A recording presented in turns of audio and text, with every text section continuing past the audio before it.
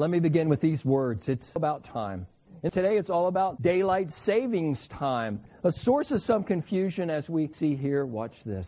This is the story of Henry Lovegood. Henry lived a simple life, but on this day, a Sunday like any other, Henry would make one fatal mistake. It was in the way he prepared himself for that one fateful Sunday. Oblivious to what awaited him, Henry left his home, never to return the same.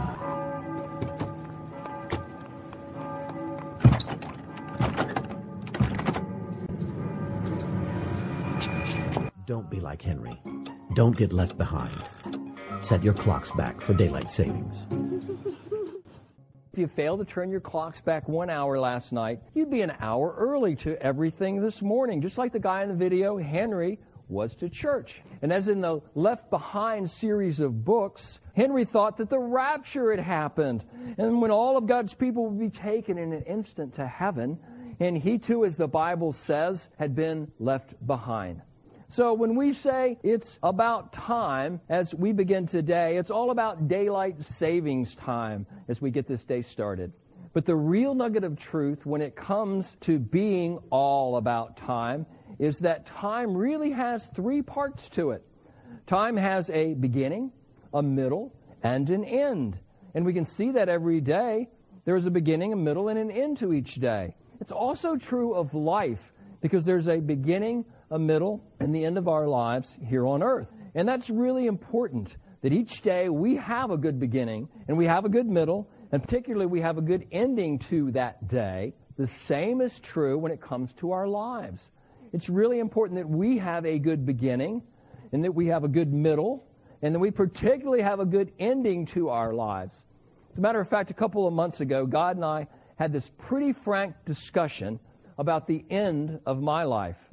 You see, I'm 3 years older right now than my grandfather was when he died of colon cancer. And so for the very first time in my adult life, I was admitted into the hospital. The issue was my digestive tract. It was all out of whack. And honestly, I thought this could be the big one for me, that this could lead to my death. When consumed with that thought, I said this to God: if this is how my life is going to end, I ask you to guide me through this, even though I know it'll be difficult, because after it's all over here, I'll see you face to face, which fortunately turned out for me not to be true yet. Well, most of us probably haven't faced death and probably haven't had that kind of discussion with God about the end of our lives here on earth. The truth is that God has told us all about our time as human beings, all about our time as humanity here on earth. And it begins with the words from Genesis 1. In the beginning, God created the heaven and the earth. Watch now as this video depicts the time here on earth, as the Bible describes it, with its beginning, turbulent turmoil of its middle, and the suddenness of its end. In the beginning, God created the heaven and the earth. And the earth was without form and void, and darkness was upon the face of the deep. And God said, let there be light. And there was light. And God saw the light, that it was good.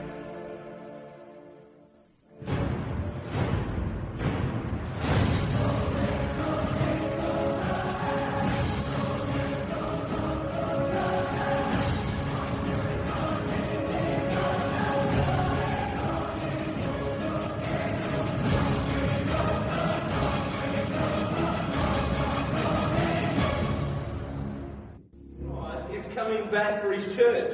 The Bible says in Matthew chapter 24 verse 42, watch therefore, for you do not know the hour your Lord is coming. I want you to know, church, that Jesus Christ could come this month, or he might come next week, or he could even come.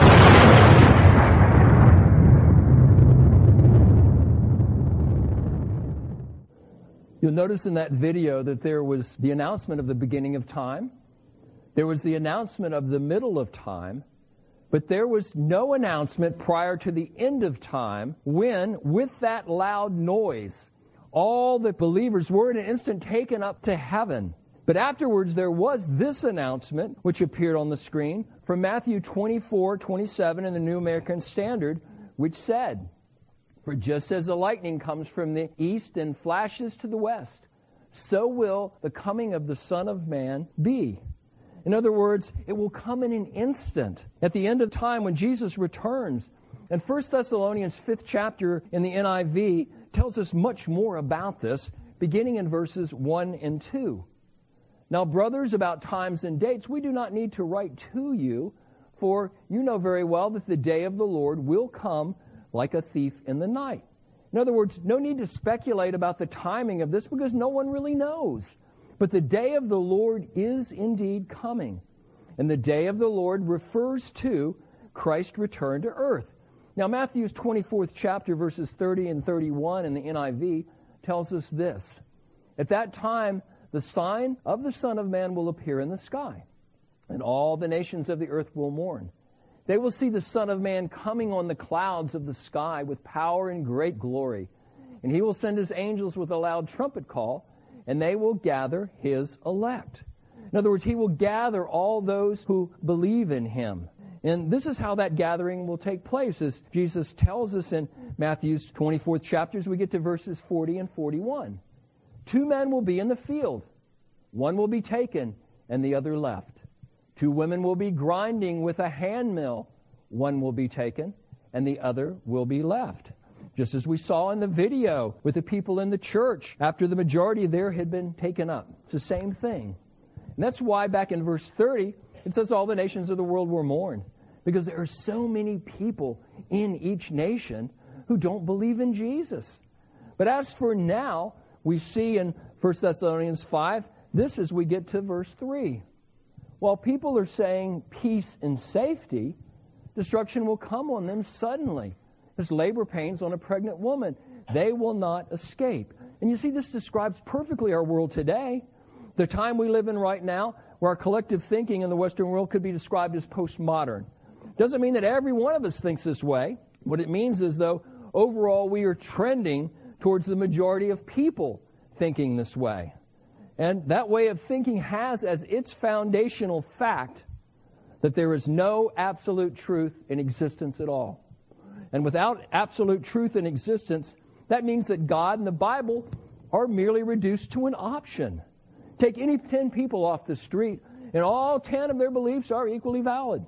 Like those wanting to choose a Democratic president believe their point of view is the correct one. They're convinced of it, and the Republican point of view is the incorrect one. Or those that want to choose a Republican president believe their point of view is correct. They're convinced of that, while the Democratic point of view is the incorrect one. In the spiritual arena, whether they actually believe in a Christian God, or they believe in an Islamic God, or they believe in Buddha, or they believe in no God at all, or whether they believe in New Age crystals, or they believe in fortune tellers, or they believe in tarot card readers, or they believe in the boogeyman. All are equally valid because some people really believe in them. Thus, God and the Bible are just another way to look at things, another thing to believe in that doesn't make them universally true for everyone. So what God is saying here in these words from 1 Thessalonians 5:3 is while people are saying peace and safety, they don't realize what's to come. They think everything is fine. Yet as the Scripture says, destruction will come on them suddenly, as labor pains on a pregnant woman, and they will not escape. And some might ask, what's God trying to do here? Is he trying to scare us or frighten us? And the answer is no. He's merely trying to tell us what's coming. It's kind of like if you saw someone standing out in the road and a car was barreling down on them and going to run them over. Wouldn't you call out to them? And that's what God's doing here. It's just like this sign on the road of a crosswalk in England, which tells people not to look to the left, but rather to look right before crossing that very busy street, due to the fact that cars are coming the opposite direction from what they are in many countries, like here in America, because they drive on the opposite side of the road from us. And I can't tell you, those signs, thankfully, saved me a couple times when I was in England, as I, out of habit, looked left to see any cars coming, started to step out in the street, but it saved me from the cars that were actually rushing towards my right.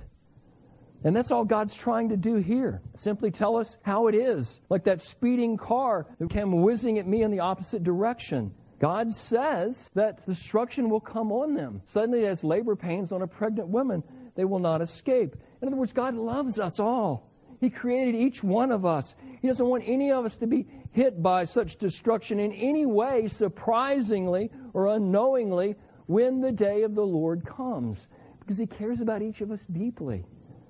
Thus, continuing in 1 Thessalonians chapter 5, when we get to verses 4 and 6 in the NIV, we read, "But you, brothers, are not in darkness, so that this day should surprise you like a thief." In other words, you know it's coming, so don't let it surprise you. Indeed, it may come when we still are here on earth. But it goes on to say, "You are all sons of the light and sons of the day. We do not belong to the night or to the darkness, so then let us not be like others who are asleep, but let us be awake and sober." I don't know about you guys, but when I wake up, I'm a lot like the person on the screen who's fallen asleep in their bowl of cereal in the morning. I'm also kind of like the guy who gets to work and he has fallen asleep with a cup of coffee in each hand. That definitely for me is a time when I'm between being asleep and being fully awake. And I think there are a lot of people living like that spiritually. They sense there's something greater in life, but they don't really know what it is. They're asleep spiritually. And I think God wants us to have concern for these people. That's part why I think He gave us this particular scripture. And as for me, I have concerns for those, even in my own family, some who grew up in the church, but now don't really believe in God. I have concerns for my grandson, who at this age could so easily be led astray. I have concerns for my friend's father, who's old. He's in ill health. He believes in God, but he believes in some unusual version that rejects the saving power of God's Son, Jesus. I have concerns for friends who have brothers and sisters in their family who are spiritually in dark places and are asleep to God. And we all probably have such people as friends, and most of us may probably have such people right in our own families.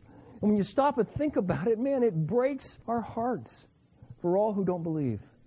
But God doesn't want us living, however, with broken hearts, because continuing in this 5th chapter of 1 Thessalonians, when we get to verse 8 in the NIV, we read, "But since we belong to the day, let us be sober, putting on faith and love as a breastplate, and the hope of salvation as a helmet." What does a breastplate cover? Well, obviously it covers your heart.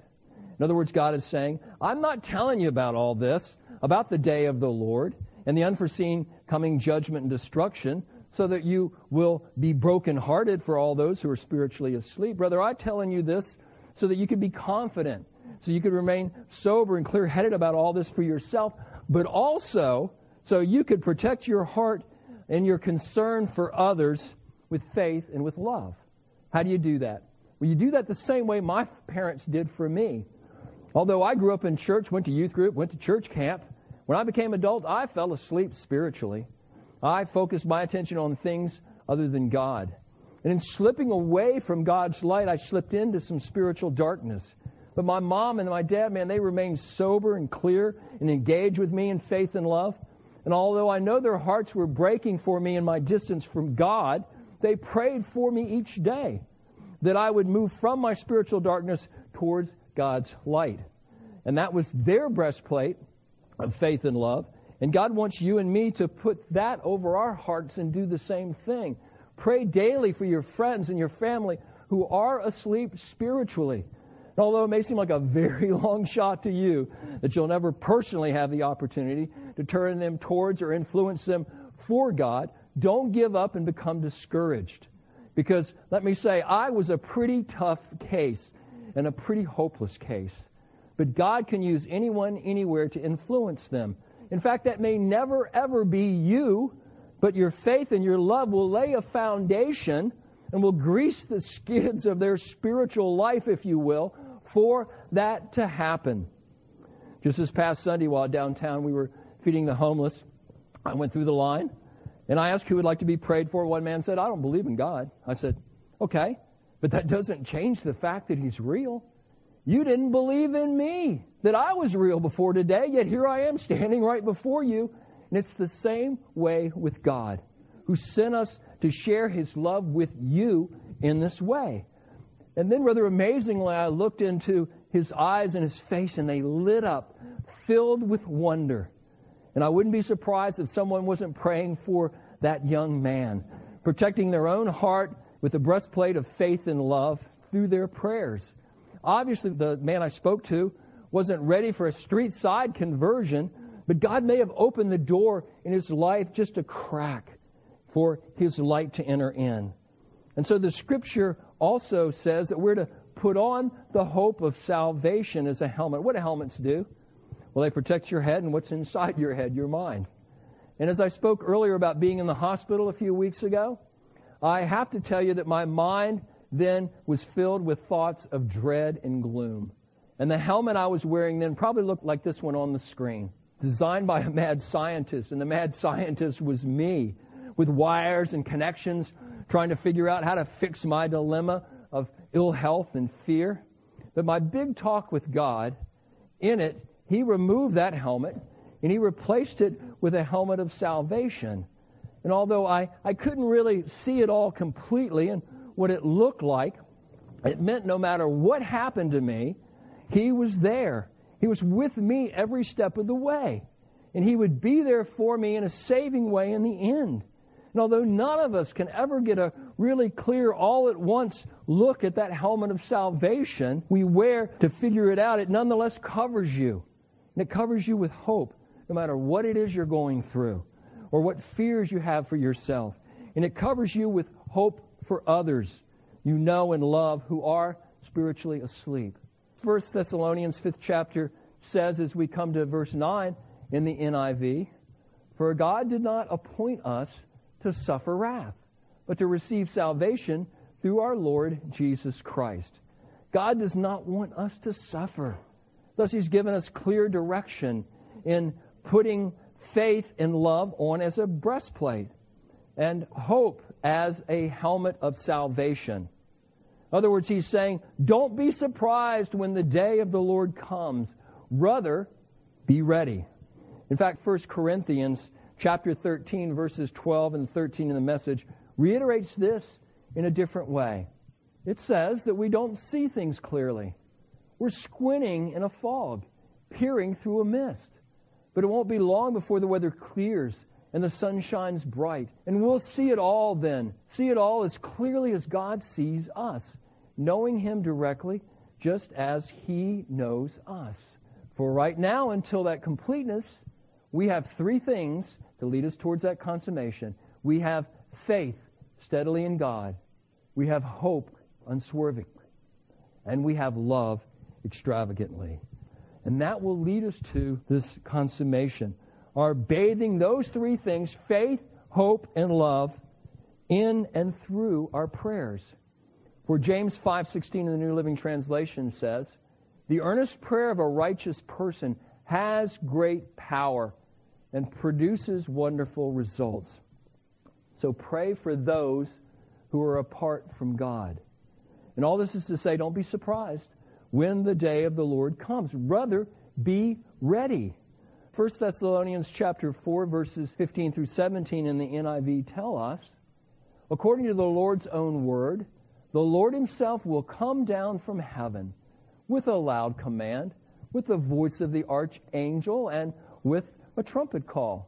And the dead in Christ will rise first. And after that, we who are still alive and are left will be caught up together with them in the clouds to meet the Lord in the air. So we will be with the Lord forever. Therefore, encourage each other with these words." And again, all of this is to say, don't be surprised when the day of the Lord comes. Rather, be ready. Again, God tells us this not to make us scared or not to make us frightened, but to assure us and to relax us in the faith and the hope and love that we have expressed in prayer and in the living out of our lives. Crystal Lewis echoes this in the words and in the tone of her song entitled, "People Get Ready." Listen in.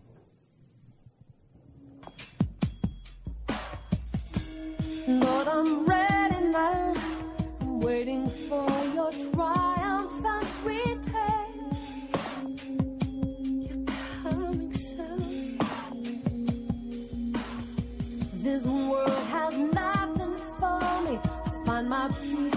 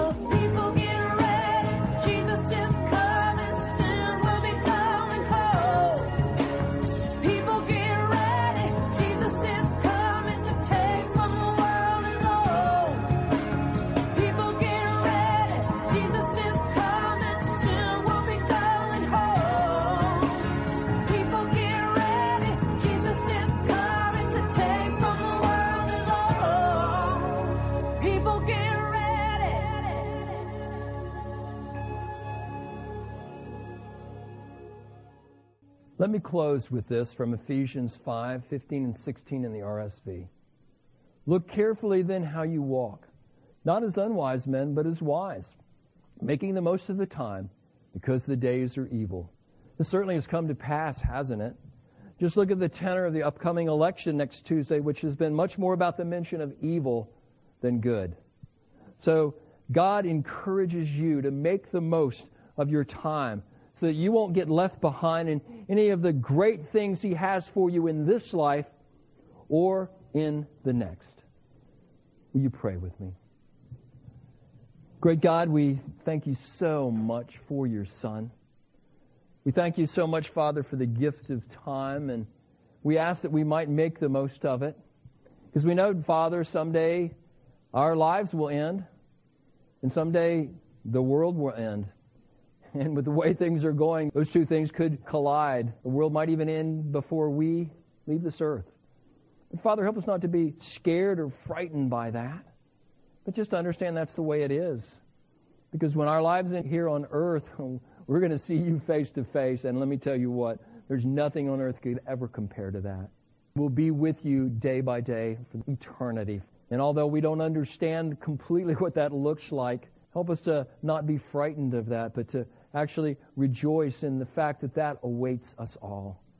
So be with us, Father, and help us to make the most of the time that You've given us. In Jesus' name we all pray. Amen.